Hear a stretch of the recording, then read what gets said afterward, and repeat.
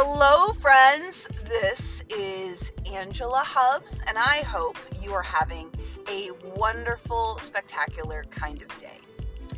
You're in the car with me. I'm driving to work. You know, we like hanging out in the car together, you and I. Spend a lot of time together, so I appreciate you.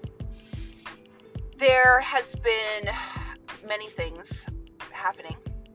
In fact, one thing I will announce tomorrow. However, as you've seen in the last few episodes, I did a triathlon. I lost my Marvin.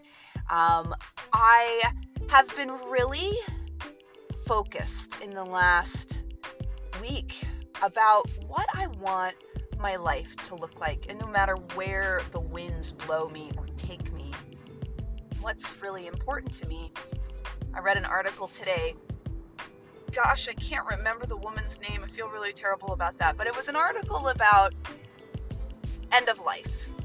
And I kind of just skimmed the article. I didn't read it. But the gist of it, of her article, was the 3 things that people with 6 months to live or less say that their 3 biggest regrets are. And the 2 that I read was, I didn't live the life of my dreams. Gosh, what was the other one? Well, in any case, I have heard many different versions of the regrets of people on their deathbed. I feel like, as a human being, I've been very present that nothing is permanent. I've been really present to, I better enjoy this moment, because this moment, the one that's happening right now, will never happen again in this way, shape, or form. And something that has become really evident has been when we put expectations on things, it's worse. Or worse isn't, that's not, I don't want to put a value judgment. But when we put expectations on things, a lot of times there's a disappointment that happens because whatever is in front of us doesn't match our expectations. My sweetie really, really wants to go back to Disney. He was let go in October, and since then got a job that he just does not thrive in. And so we've been trying to figure out a way to get him back to a job that he thrives in. Now, the thing I'm present to around that is I very much want him to thrive, number one. I want him to have a job that he enjoys. That, you know, you don't have to love your job, I suppose, but, you know, we spend so much of our time working that if you don't like it a little bit, oh my gosh, it's like your life is torture. We spend so much of our lives working. So I want him to have a job that he finds fulfillment in some way.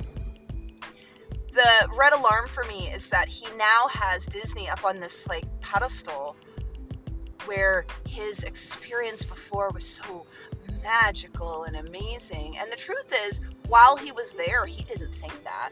Yeah, he enjoyed it. He felt comfortable. He felt safe. He liked the company a lot. But it wasn't this, like, everything was roses and bunnies kind of experience. And I wonder if he goes back, will it be disappointing for him that he has this, it's all bunnies and rainbows? So it's just a good lesson. And me and him, we've had this conversation. I've been trying to encourage him to go in fresh, you know, when he does finally get whatever position he gets at Disney, to like really be present with it and try not to color it in any way. But, you know, when I look at that lesson, we should be like that for everything. You know, I have friends, and when I go to see my friends, instead of putting a color on, oh, this is going to be so fun, and we're going to do all these things, instead just being present with them gives it space, that the fun that we have doesn't have to look how I pictured it. It doesn't have to look inside of a box. And that's something I've been talking with my counselor about too. I feel like I'm really getting outside of my expectation box. And with that, I feel so much more free. I feel so much more open.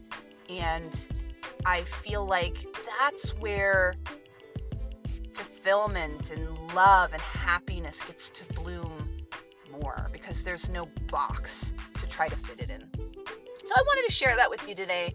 And I hope that as you go through whatever it is that you're going through, and again, we're all doing what we got to do inside of this very strange world, may you find peace, love, and fulfillment in this moment, knowing that this moment will never happen again.